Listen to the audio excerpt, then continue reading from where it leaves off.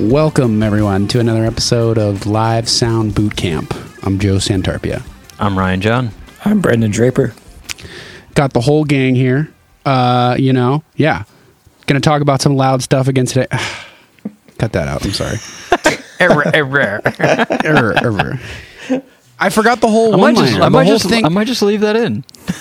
There was a whole one-liner I was going to do, and I forgot it. It's all right. You can do it again. Yeah. Welcome to another episode of Live Sound Boot Camp, where we talk about loud stuff. I'm Joe Santarpia. I'm Ryan John. I'm Brendan Draper. Today we're going to be talking about tuning a PA system, which is ironic because it's something I personally know very little about. What about you guys? Yet you do it almost every time. Sort of. I mean, not to the extent that you would think, but I think that's something we're probably going to have to talk about too. Absolutely. You know, this is a dark art. You are not going to learn how to tune a PA system from this episode. We're just going to kind of walk you through some of the processes that are going on as we understand them, and what you can do as a visiting engineer to participate in that process.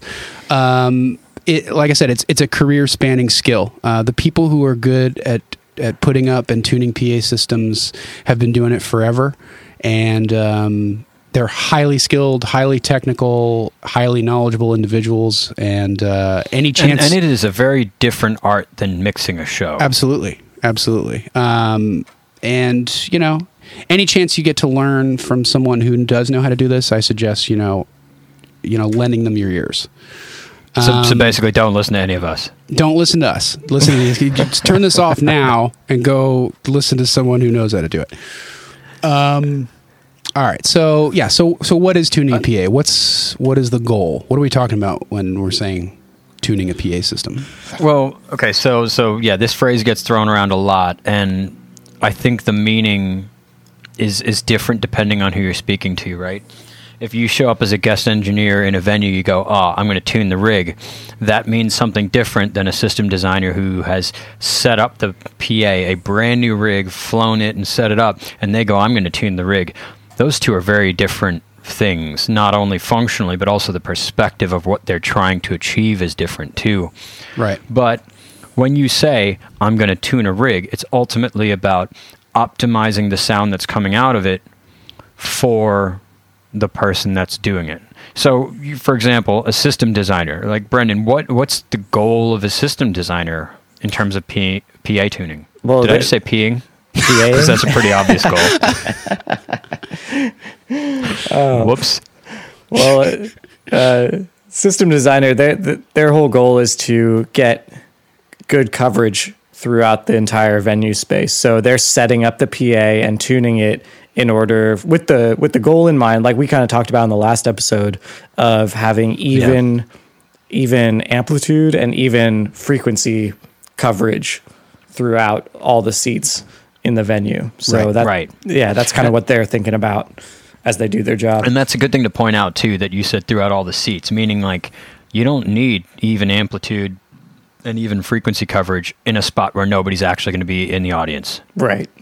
And that's a good thing to point out, because I swear there's been many rooms that I've gone into where you go to like some weird corner where nobody's allowed to be there, and the PA sounds amazing there. And it's just weird because like now it's all this extra sound bouncing off that wall and that floor and just kicking back into the room and just making more of a mess of it for everyone else. Yeah, I mean, you definitely want a system designer. Sorry, go ahead. Go ahead. I was going to say, those spaces where the sound is bouncing off of that are not where the audience is are maybe just as important as like everywhere else too. Making sure that sound doesn't go where it's not supposed to go is equally as important as pointing it in the right direction, I think. Right. Pointing a speaker at a wall isn't exactly effective or optimal for anyone, Definitely. So what about the perspective of an engineer that goes, I'm tuning a PA? What does that mean? Yeah, that's a guest engineer or something like that walking in to a room and kind of doing it to their own taste. And you're limited by what you can kind of do there. You're not necessarily you're not going to be using all the processes that the system designer would to do this. You're usually just limited by like EQ and maybe a little bit of personal delay stuff here or there. But yeah. Right, but most of the time you're not going to be able to kind of re-angle all the boxes or anything like that. No. No time and, yeah. Depending on what level you're at, you have more options available to you, right? Or you might even be traveling with your own system designer or own PA. Right. Or your own system tech who's going to they'll be the ones manipulating the PA to your specifications, right? If you're the front of house engineer. Definitely. Yeah. So actually remind me to get back into that at some point later in this discussion once we've kind of gone through some of the basics. But I've been on tours where I've had, a systems guy putting up a rig for me, and then I get to come in and quote unquote tune it after he's done his job. And that in itself is a really interesting relationship between the two people and how it works. So don't let me forget to kind of jump back into that. Okay. Totally. So I guess the next question is, as an engineer or system designer, where do you do all this processing that, does the PA tuning? And right. I guess even that in itself is a bit of a conversation, is that there is processing that allows you to achieve this system tuning. And that processing is things like your crossover settings, your gain for each band of output, meaning the outputs from the crossover, low band, low mid, highs. It may be more than that. It may be gain for different boxes in an array. There's EQ that can be implemented across the whole array or across individual boxes. There's delays that can be put across a whole array, individual boxes, groupings of boxes. And then there's matrixing and routing that happens here. For the most part, this does not get done inside a console. Basically, what's coming out of your console should be like your show's mix.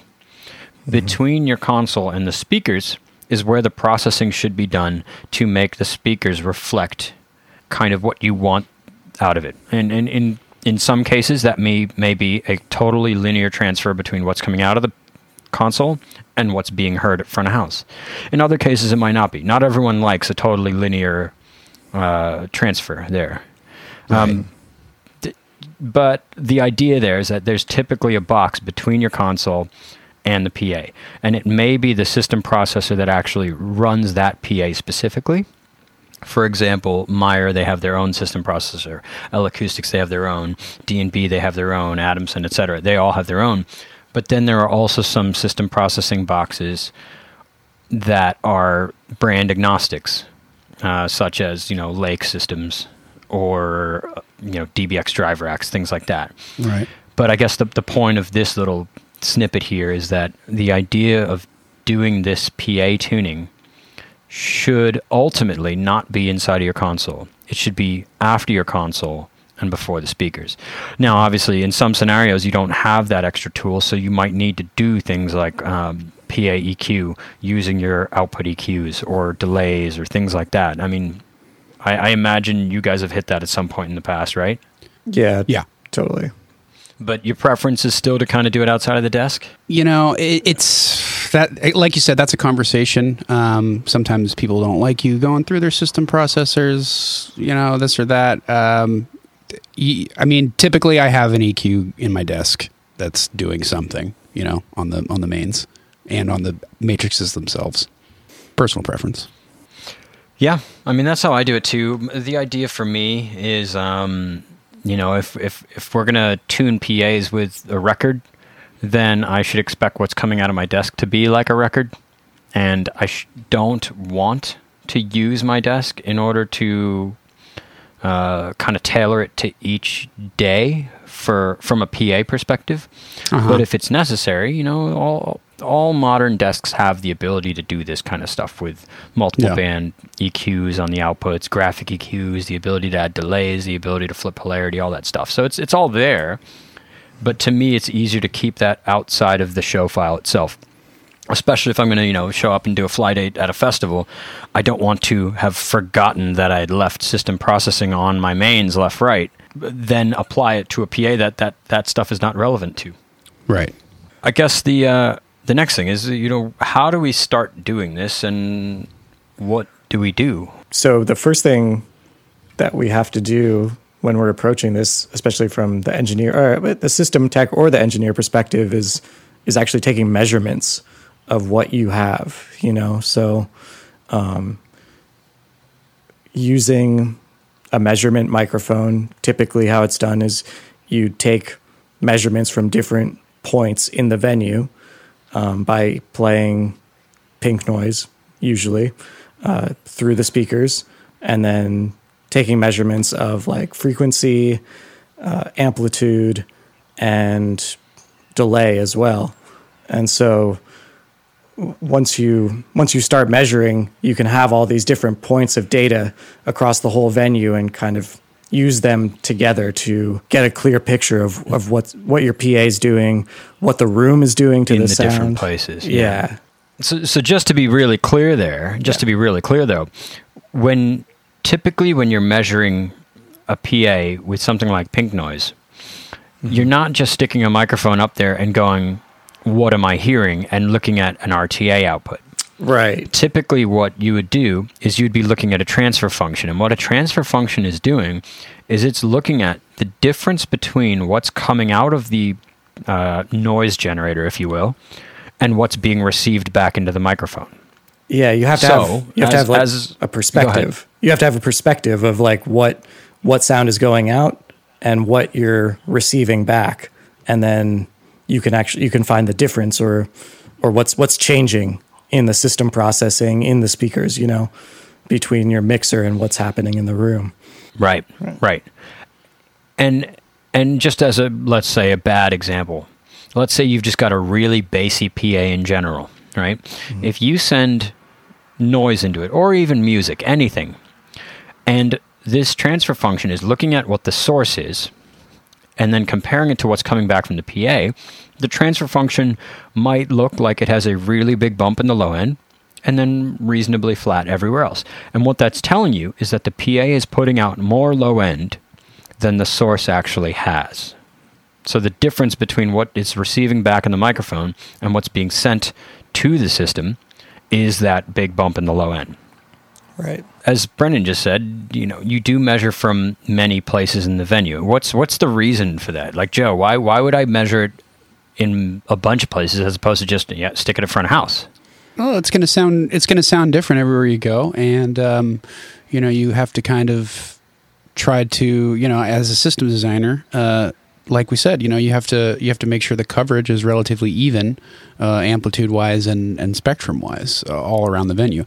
It's never going to be perfect. That's probably impossible, even with today's technology. But taking all those measurements for all those different places is going to give you a visual picture and a way of, seeing what's going on without being in all those places at once, which you can't do. Yeah. Is there particular software you use when you do this? Smart is I don't do this often because I'm not an assistant designer, but Smart is the, typical go-to measurement software nowadays. Mm-hmm. Yeah. Rational Acoustics. Big up. And just for clarity, that's SMAART. Right. Double A. It's SMART. SMART.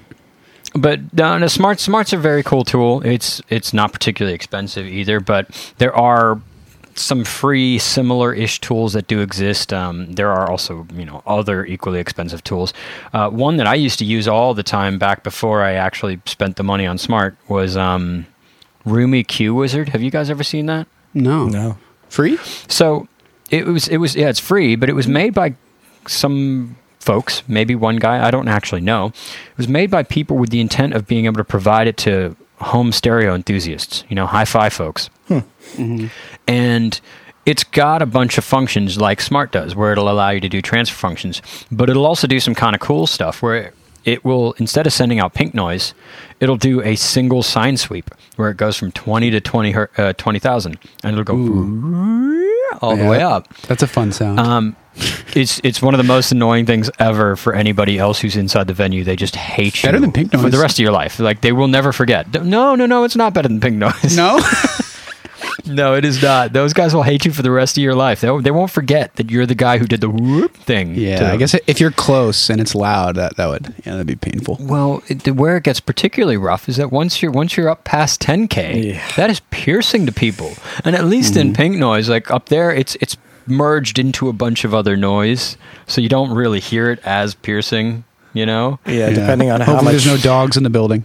Right. But Room EQ Wizard, it is a free tool that does something similar. It's kind of cool because it'll also give you waterfall graphs of how long a particular frequency takes to decay in the room. Oh, wow. Which is really neat. You can figure that stuff out with Smart. It's just more complicated. If you have a room where you feel that a particular frequency is really just ringing out in it, you can actually use something like Room EQ Wizard, and it'll show you a waterfall plot that shows you, yes, 110 hertz takes 6.5 seconds to decay. Everything else takes 2 seconds to decay. It'll show you that, which is kind of neat. I'll have to check it out. Free is a good price. Yeah, free is a great price. The only problem with having that information, though, is then you go, how do I use it to make my PA sound better? Right. And if it's something like the low end rings out for 6 seconds, there's not much you can do there except for rebuilding the venue. So I guess that is a good next topic, really, is how do you know what things you can fix and what things you can't in a system? Does that make sense? Because I feel like that was something that took me a really long time to fully understand. Yeah. What do you decide to fix so that you're not like chasing your tail on something that's like impossible, or like you said, rebuilding the room, Well, Joe, I mean, what are some of the things you try to fix when you get into a room? Like, what are problems that have come up for you many times that are like, yeah, this one comes up, and how do you deal with it? Don't tell me you quit and you just run home. There have been rooms where I will not mention, or the ways the PAs were tuned or whatever was going on, that I have made me want to quit straight up. Again, as a visiting engineer and someone who is not a system designer, there's very little I can do other than kind of like mixing to a room or to its mistake. I guess evaluation is the first step. Right. If you walk into a room you've never mixed in before, typical process would be play some music that well, that sounds decent and doesn't have a totally fucked up mix through the PA, and walk around and start identifying.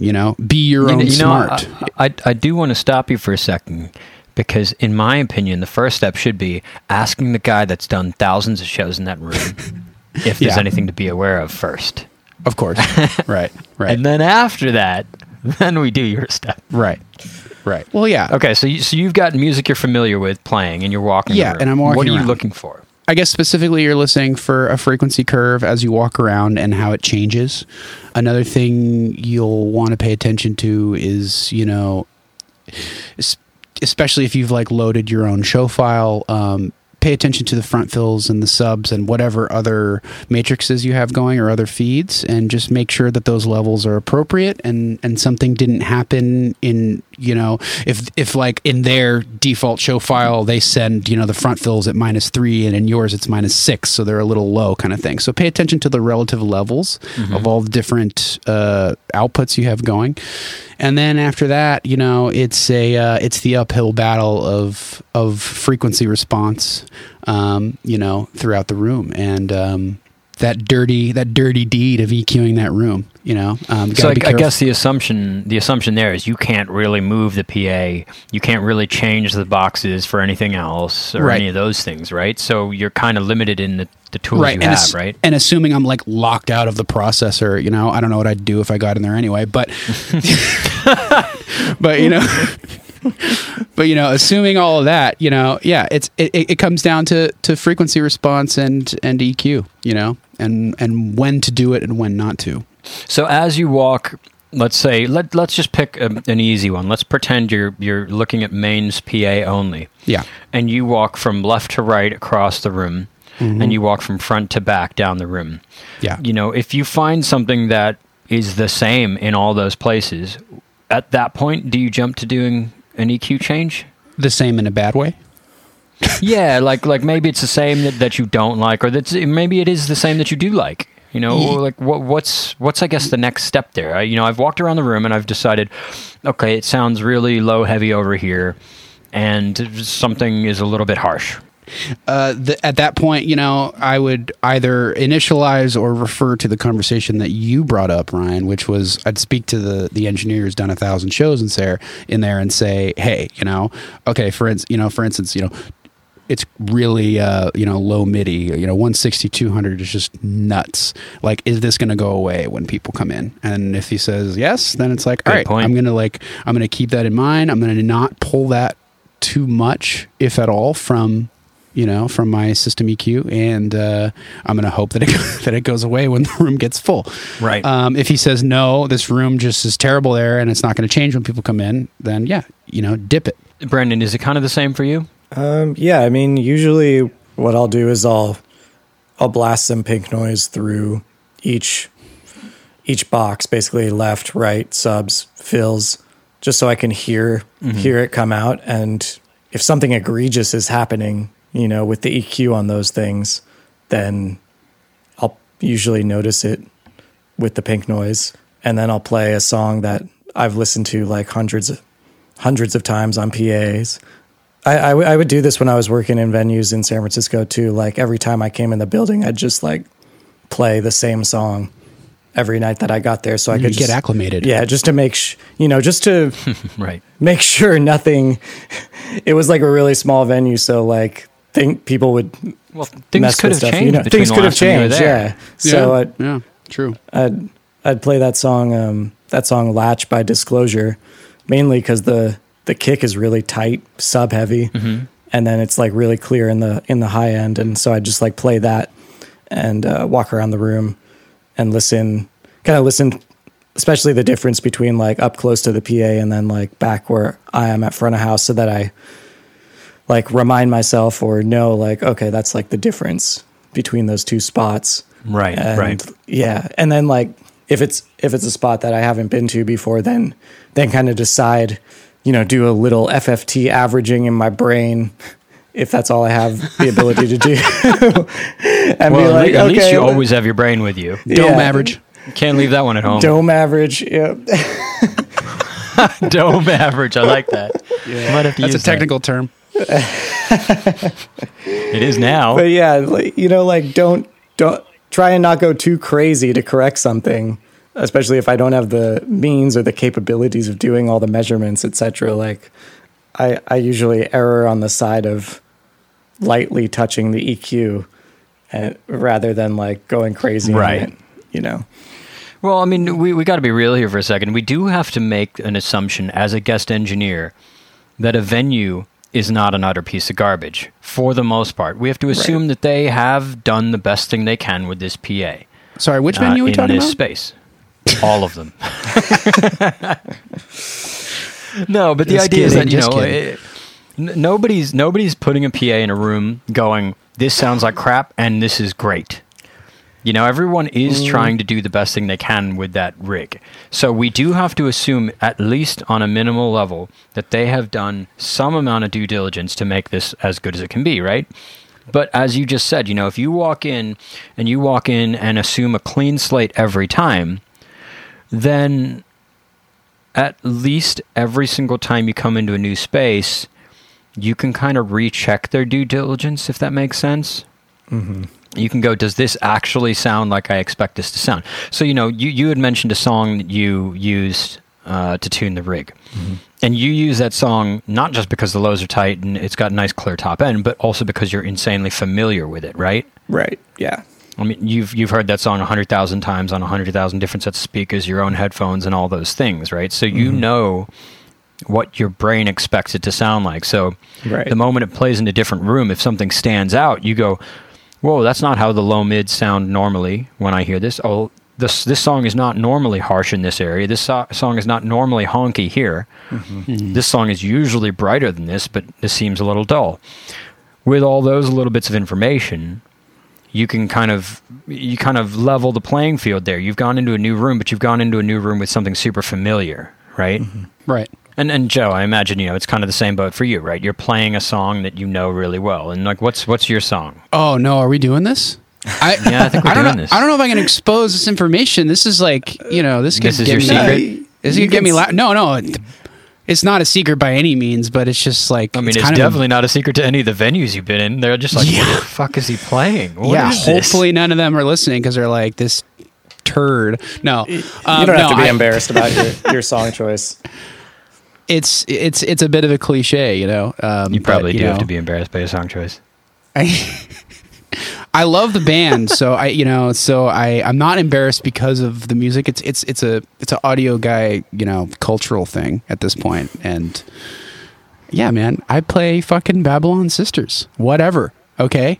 It's a good song. It's not even the best sounding Steely Dan record, okay? But it's one that I know. It's one that I feel like pertains more, I guess, to the show that I was traveling with before COVID-19. So it was just, and I love that song. And it was like, and all the dudes in the band love that song. So they would hear it and they'd be like, oh yeah, okay, we're about 10 minutes from sound check. Like, this is tight, And they know its time is coming up because of it, right? Yeah. What's funny Whatever, is dude. Steely Dan's I cool. asked a buddy of mine. I was like, "What does Steely Dan's front of house guy listen to when he's tuning the PA?" The answer is not Steely Dan. I don't remember what he told me, but it wasn't Steely Dan. That's awesome. I thought that in itself was pretty funny. I saw them at Coachella in 2015, and they sounded fucking incredible. It was crazy. Anyway. Yep, I believe it. Ryan, do you have a song, or have you had a song in the past? I have many, which is interesting. It kind of depends. I've got different songs to listen to different tonal ranges in a PA, if that makes sense. Yeah, totally. Yeah. So I've got songs that have like lots of big round sub, or songs that have really crisp top end, and I play different songs if I'm trying to listen to different things. But my first go to is Michael Jackson Rock With You. I've been using that to tune PAs for 15, 20 years or something like that. Yeah. It's one of those songs that I've heard so many times that the moment it's played on a PA, I go, oh, that's a little wrong, that's a little wrong, that's a little wrong, and I can tell immediately that something in the rig doesn't sound right because it's not as I expect it. But one of the things to note with that song is that there's not a ton of real low end energy. There's stuff in like the 90 hertz range, but there's nothing below that really. So if you've got a PA that's kicking when you're playing that song, you know that your sub levels are pretty offset. Right. So once I'm done with that, I jump to some other stuff. I do Justin Timberlake, some of his stuff like Senorita or Rock Your Body. It's got super tight low end, super crispy top end, I used to use Jamiroquai Canned Heat all the time. It is incredibly mixed. The upper mids, the top end, the low end, like almost all of that song is stunning.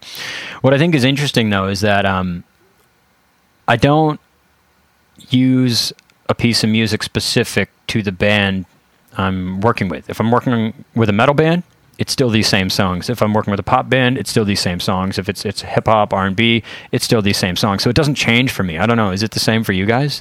Yeah, I keep it to mostly songs that I know, and that it doesn't really change. I mean, I keep them the same as well. For me, I mean, no, I totally see that approach, but I mean, it kind of does change a little bit for me. If it's like a hard rock band or something like that, then I'm gonna put something like that through the PA, like put on some Nirvana or something, and at least just see what's going on, see how a room reacts. A lot of times for me, I find, especially in bigger, more cavernous rooms, how busy the music can affect how the room reacts and stuff like that. Whole nother conversation. Certainly, but that leads to my decision making on that end. Yeah. The other thing is, for me, my tuning of the PA with these, let's say 3, maybe 4 songs. First of all, I almost never make it all the way through a full song. Sometimes I even just set it so it loops a chorus and I kind of do my walk around. But once I've gotten an idea of what the coverage is like from, left to right, front to back, up the bleachers, up the sides of the arena, that kind of stuff, if it's reasonably consistent, then I don't necessarily need to jump into walking again. I can maybe just jump to another song to get a different perspective. But really, really early on, I switched to playing yesterday's show. And I play yesterday's show without vocal, because that, to me, is the only thing that really matters going through that PA. Right. So that is obviously easier with a band that you're touring with consistently than it is with, doing one-off shows, or even working at a venue where you have different bands every day. But even on a one-off show, if I have the ability to play, even if it's a rehearsal, if I have the ability to play that, in theory, that's what's going to come out of my desk, or at least close to it, when the show actually starts. So I might as well start there. Yeah. I mean, do you guys do a good amount of virtual sound check in order to kind of tune your rig, or do you save virtual sound check for once the rig is already done? I've never traveled with virtual sound check, and I've, in the instances where I've been able to use it, it's been more of like I don't know, just the particular band that I was touring with, it didn't make much sense because of how fast things would change from show to show as well. Like that's fair. Yeah. It was too inconsistent. You know what I mean? It didn't benefit me that much at the time. Yeah, I also haven't had the opportunity to either yet. I'd like to try. Well, now I feel spoiled. Now I feel very spoiled. You should be. What were you about to say, Brendan? Oh, sorry. Oh, no, go ahead, Joe. Go ahead, Joe. Yeah, go. Whoops. That's all right. I was just going to say, I've used it to continue work after sound check, where we've done like a pretty extensive sound check and I still wasn't quite happy, and then had some time afterward to kind of meddle around and isolate things, But at that point, you are using it to kind of modify your show itself as opposed to the PA tuning, right? Yes. Okay, cool. Brendan, you were about to say something and I so rudely interrupted you. No, I was just going to say I want to. One of the things I've been doing in quarantine is kind of looking at my show files, and there's this one show that I do fairly regularly, like maybe twice a year. Mm-hmm. I'm hoping that's going to come back like in the fall or next year, but that I do front of house for, and it's been pretty consistent. So I have some show recordings from the last couple shows we did, and I want to like plug those in and just get it dialed and ready to go for like the next time we do a show. That makes sense. Yeah. Yeah. For me, there's something always different between the sound of a mastered record and the sound of a raw board mix, right? Mm-hmm. And realistically, that's pretty much the mastering limiting that I'm not going to do on my live mix. Yeah, so when it comes to using songs for measuring PA, I find that the best ones to use are the ones that are less slammed. The ones that are like sausaged out in mastering typically don't translate anywhere near as well. It's almost like a wall of sound, right? And it works fine when you're playing it in a car or on iPod earbuds or, little things. But the moment you put it on, 60 boxes of PA, you can kind of hear how squished it is. And it's not really going to translate that well to what your actual board mix is. So that's why, for me, I like jumping to the board mix pretty early. And sometimes I use board mixes from other tours to tune a rig for a show that I haven't built a board mix for yet. Mostly because I use generally the same overall processes as I build my mixes. So the general output is going to be similar. And if I know what that show sounded like on a PA when it was good, I should be able to get kind of the same out of using that board mix to tune my rig, if that makes sense. It's not a bad idea. I never thought about the board mix thing when virtual sound check isn't available. That's not, totally. One thing I do want to point out, though, is that if you're doing things like a board mix and you're outdoors or you're in a place where any of the crowd can hear what you're doing, in my opinion, it's best to do it as an instrumental board mix. Yeah. Because I don't want... and I think we had mentioned this in some other episode, too. I don't like it if kids hear recording of the show going through the PA and hear the vocal, because then it becomes easy for them to go, oh, the vocal's all fake. It's on track. They just hit play. Yeah, you've mentioned that a few times. Even though that's not the case, it's just a thing I try to avoid. So, I do the board mix as instrumental, and as far as they're concerned, yeah, maybe the band is there and they're playing and stuff. Yeah. But I don't want to kind of fake them out with that whole thing. Totally. So I think there are two technical things we do need to jump into, though. Yeah. And they are, polarity and delay regarding PA tuning. Mm-hmm. Polarity is an interesting one. On a larger scale, for the most part, people only touch polarity when they're relating it to subs and mains. But on a smaller scale, I've been into many venues where one driver out of, the 4 or 5 that are making up the PA is inverted polarity.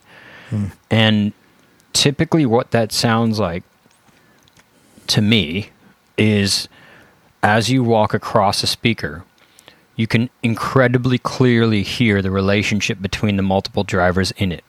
If a speaker is working well, as you walk across it, you don't really notice that there's many drivers inside of it kind of pointing, right? You just kind of, it is a single sound source. Mm-hmm. But if there's a polarity issue, I can always hear, whoa, there's multiple speakers inside there. And is there a more technical way to break this down? Absolutely. But that's how I always immediately go, whoa, something's really wrong there. Have you guys ever noticed that?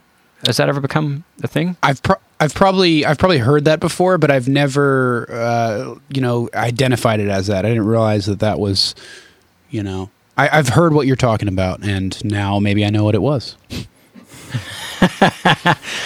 So, I mean, there are other possibilities too, right? It is theoretically possible the speaker's just incredibly poorly designed, and it's set up in such a way that, like, yes, as you walk past it, you can hear every driver, but that's just not normal. Mm-hmm. Usually it sounds incredibly phasey as you kind of cross between one driver to the next, and it very clearly sounds like there's multiple drivers inside it as opposed to one. In those cases, that typically means one or multiple of the drivers are out of polarity. To fix that, you can literally take the two connections going into a driver and just flip them, positive and negative.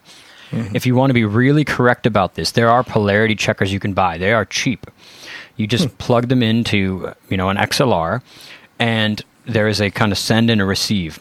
And when you turn the send on, it pushes out a polarity, either positive or negative, depending on which device you have, and some of them have settings.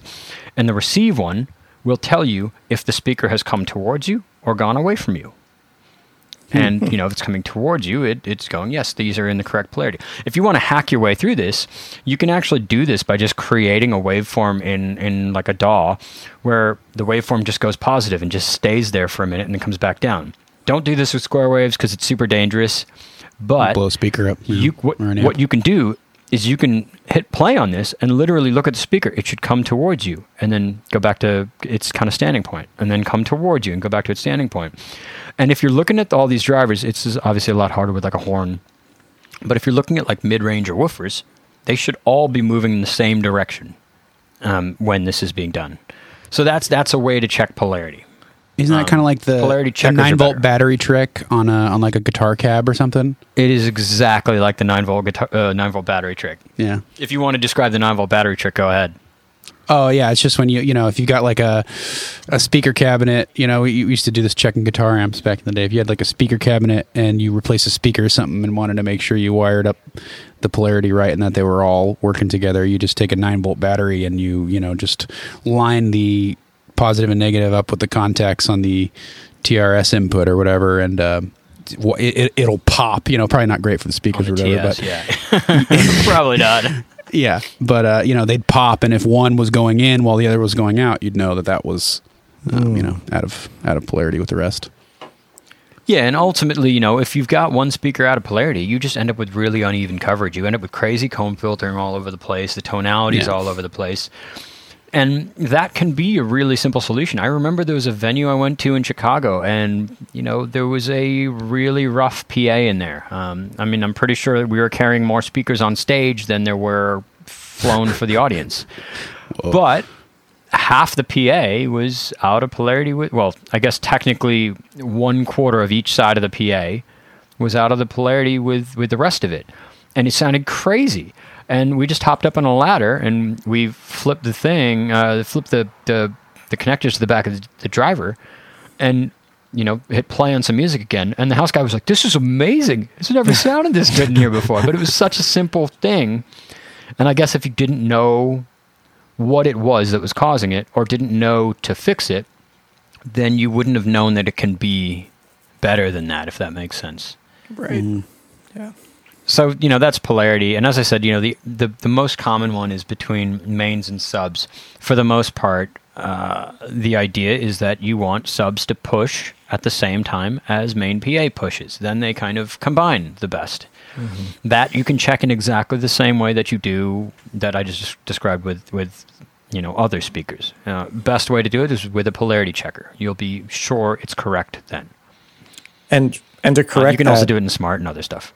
To correct that, Go ahead. like say you're going into a venue and you've got your matrices on your board for left, right, and sub, and you notice that the sub seems out of alignment. Do you check it just by like flipping the phase on like the output of your matrix? You can, yeah. You can flip the polarity on the output of the matrix. Yeah. That's a way to solve the problem. Typically, I would be. I'm stupidly picky about a lot of these things. Mm-hmm. So if I noticed that there was a problem and I had the time to do this, I would go and I would actually polarity check each of the subs, mm-hmm. because subs are on connectors like NL4s and stuff. Those are typically made by people. Right. You can go buy NL4 connectors, but a lot of people just custom make these into short cables, and it's really easy to flip the poles on that, so that positive's going to negative and negative's going to positive. Sometimes it's just that one of the cables is flipped, so one of the subs might be pulling instead of pushing. Mm-hmm. I don't think I've ever seen an instance where one of the multiple drivers inside a sub was pulling instead of pushing, but if you're in a place where they got a lot of homemade subs, it's very possible you'll hit that. But if you've got commercially built subs, it's not likely you're going to hit that. Mm-hmm. But yeah, subs are another one of those things that polarity checking on subs can be quite useful. It can change the way your whole show sounds. And I guess that's where delay jumps in too. I mean, what are some of the methods for getting subs and main PA aligned? I'll leave this question to either of you guys, whoever wants to take this on. You can delay, since the subs are like closer to the audience. Typically, you could delay the delay the subs, sorry. And then that way the sound from the subs and the PA will be hitting you at the same time, right? So they'll kind of combine at that transient rather than being like a little ahead. I guess we should jump into why do you delay things? And I think you kind of just hit it right there, right? It's the idea that some speakers are closer to the audience than others, yet you want them to hear all the sound at the same time. Right. The sub is, if you're in the front row, a sub and a front fill are like, 3 feet away from you, but the main hang is like, 20 feet away from you, 25 feet away from you. So, the arrival time of the signal is different, between those drivers, So in that example, I guess a good point to make is that there is a good amount of that front row that is only going to hear the front fills and subs, right? Because the PA points past them or doesn't hit them at all. Mm-hmm. So for them, it doesn't really matter if they're aligned with the main PA because they're only hearing front fill and sub, right? Mm-hmm. Right. Mm-hmm. But there is going to be a portion of the crowd where they're hearing main PA and front fills. Mm-hmm. And those guys, those positions are where it actually matters to align those two. So if you're doing things like measuring, you should find that crossover point where the coverage of the main PA and the coverage of the front fills actually overlap, because that's where it matters to align them rather than aligning it across the whole front. Mm-hmm. Does that make sense?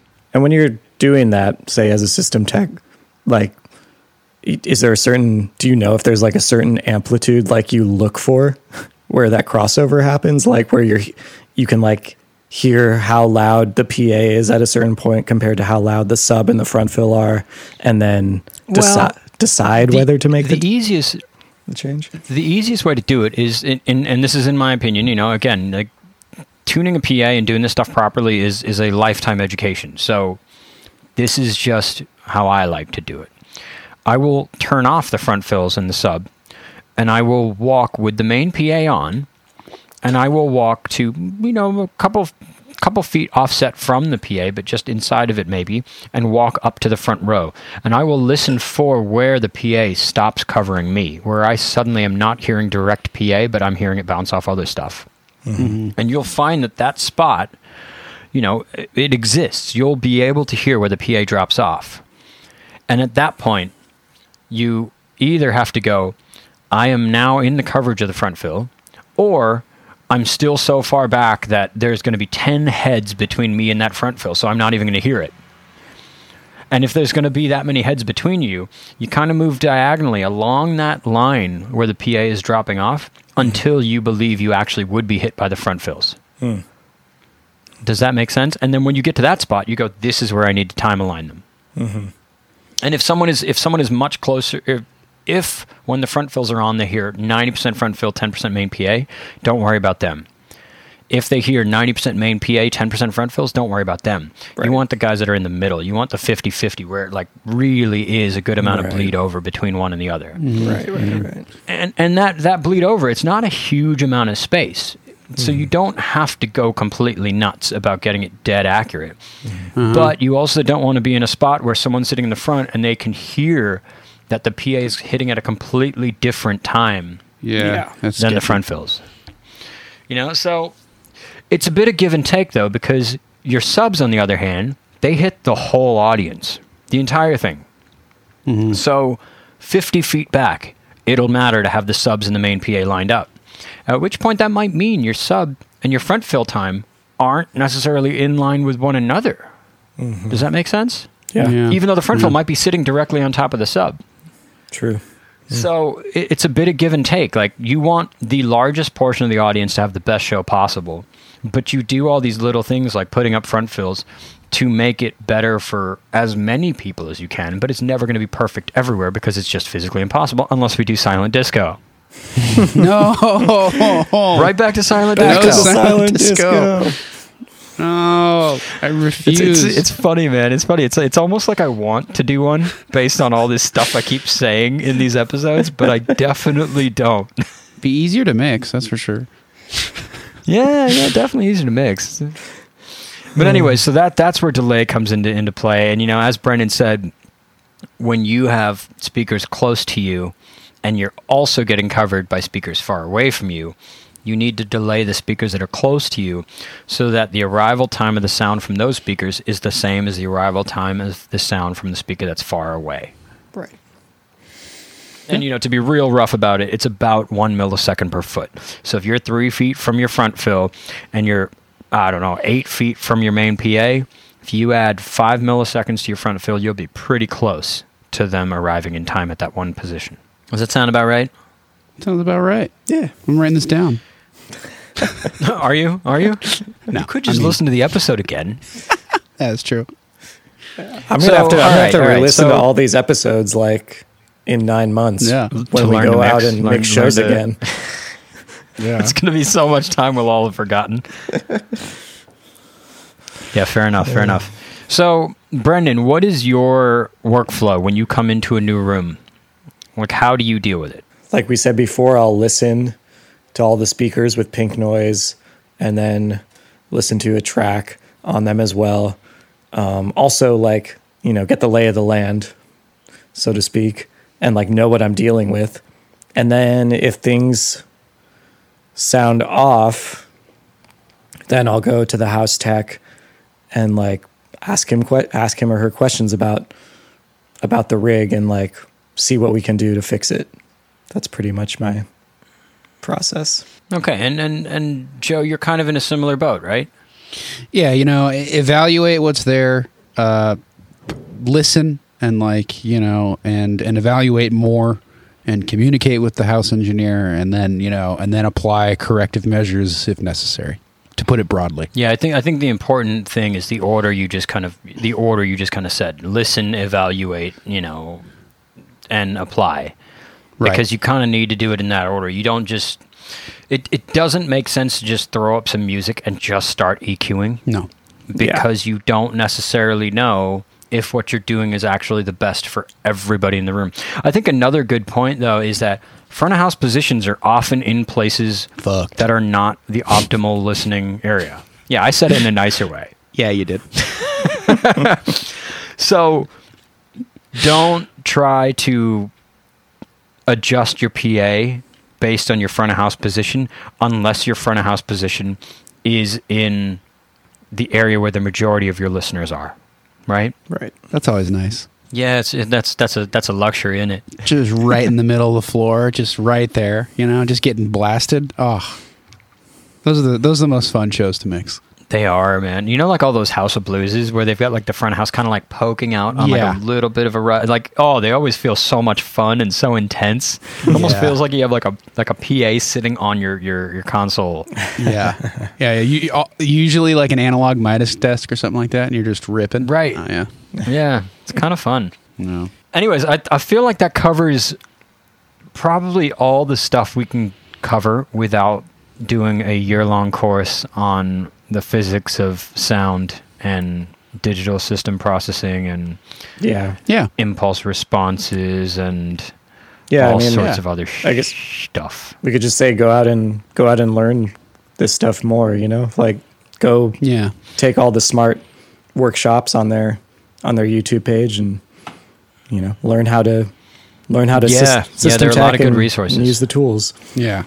Be humble. Talk to your system techs. Pick their brains. Learn as much as you can. Yeah, there are a lot of good resources. Hop online, look at a lot of the PA manufacturers. A lot of them have videos and documentation explaining exactly how to optimize their systems. Rational Acoustics, as Brendan just said, they've got a whole video series on how to use Smart to tune PAs and how to use Smart to analyze what's happening in a space. Use the tools you have, but be aware of what they're providing you. Just because a curve on a screen shows that there's a dip somewhere, it doesn't mean you need to boost it. You need to understand what that is showing you, and you need to separately understand how to deal with what it's showing you. I think that's the hardest part of system tuning, right? Is like understanding what you can do to fix the things that show up. Right. Yeah. Yeah, and when to apply which. Yeah. Yeah, exactly. No. Well, I feel like that hits it. Yeah, that was great. I learned a lot from you, Ryan. Thank you. You're welcome, man. You're welcome. I didn't even go ham on how I actually tune a rig. We shouldn't go there now. We'll chat after, pal. All right, sounds good, dude. Yeah. Cool. Thank you all for listening. We had a good time jumping in on this one. Like I said, I learned a lot. Hope you did too, and we'll talk to you on the next one.